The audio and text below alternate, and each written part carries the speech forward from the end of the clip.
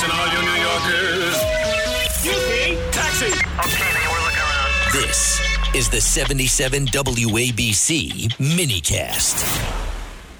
With us today is Dr. Peter Michalos, and he's our in-house genius, historian, and medical expert. And good morning, Dr. Michalos. How are you this Sunday morning? Good morning, John, and good morning to our Cats Roundtable audience. And today we're going to briefly talk about some of the testing that exists to help on people's journey with anti-aging and how to live longer and be healthier. And you wouldn't want to drive down the highway without a dashboard, but now we have a dashboard for our bodies with some of these more sophisticated tests that exist.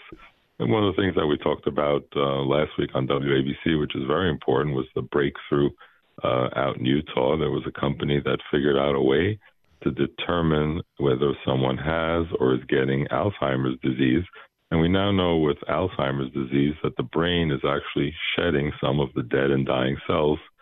And these cells normally are not detected in the bloodstream, but with this test, they are detected, and people were able to, in a study that they did with a certain number of patients, in the first trial it was 50 people, and 100% of the time they were able to predict the presence of Alzheimer's. And through this sophisticated blood testing, they think they'll be able to predict whether someone will be at risk for ALS or diseases like Parkinson's disease. In addition, there are other tests that can give you an entire map of your genome and what are called SNPs. These are little tiny sections on our DNA. The DNA is our blueprint to what makes us tick every day. And they've shown that with this Intelix DNA test that you can figure out your risk of Alzheimer's, your risk of, for example, factor V Leiden, which is a clotting disease.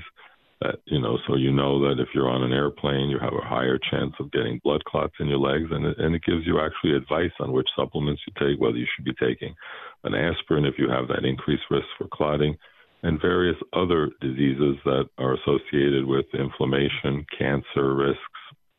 So you actually get a heads up, so you have a little bit warning to be a little bit more vigilant. There's also, as we've talked about in WABC, and we've helped save a couple people who actually went and got it done and thanked us afterwards, was the Galleri test by Grail, which you can scan for 50 different cancers before they even start. So if you come back and get a signal and it says positive ovarian cancer, for example, and you're a 49-year-old or 50-year-old, then you can go and get an MRI and find out, and you can usually catch things in a super early stage, because they've shown when you catch things really early, you increase the survivorship. And the other thing is, now that we know the gut microbiome in our intestine is 80% of our immunity, there's a gut Zoomer test, and there are other tests that you can do to analyze what are the good and bad bacteria to see if you have something called leaky gut and which probiotics to take. And again, other people have written back who've listened to our show and said that they went and they did these tests and they adjusted their probiotics and certain conditions got better. So it's very rewarding that we're able to share this information about all this new and exciting testing and keep our audience healthy to live longer and have a better health span, not just about lifespan. The one I'm worried about, I keep forgetting people's names. If I'm getting Alzheimer's, is there a procedure yet in that I can help myself not forget? Well, there are certain medications, but some of the biggest things to help prevent Alzheimer's are keeping inflammation low. And there are a lot of different supplements that you can use, but you have to review all these things with your doctor. There are some medications which help somewhat in the very early stages of the disease, but controlling blood sugar seems to be one of the biggest factors in slowing Alzheimer's down, and also blood pressure. There's an inflammation test you can take. Is that correct? Yeah, absolutely. One of the tests that you can take on your regular biomarkers are CRP, the C-reactive protein. I just had a discussion recently today with Dr. Magdalena, the integrated medicine doctor, and she was talking about how she checks homocysteine levels on every patient. They check the sedimentation rate on patients, and the C-reactive protein and highly reactive C-reactive protein tells you what inflammation is going down. Like you can have an osteomyelitis, for example, in a joint or a foot, and sometimes that's how they pick it up. But it's amazing that you can really learn a lot and get an insight into your health And so it's a sometimes combination. You need a smart enough doctor and a combination of all those tests and how to handle it. Is that correct?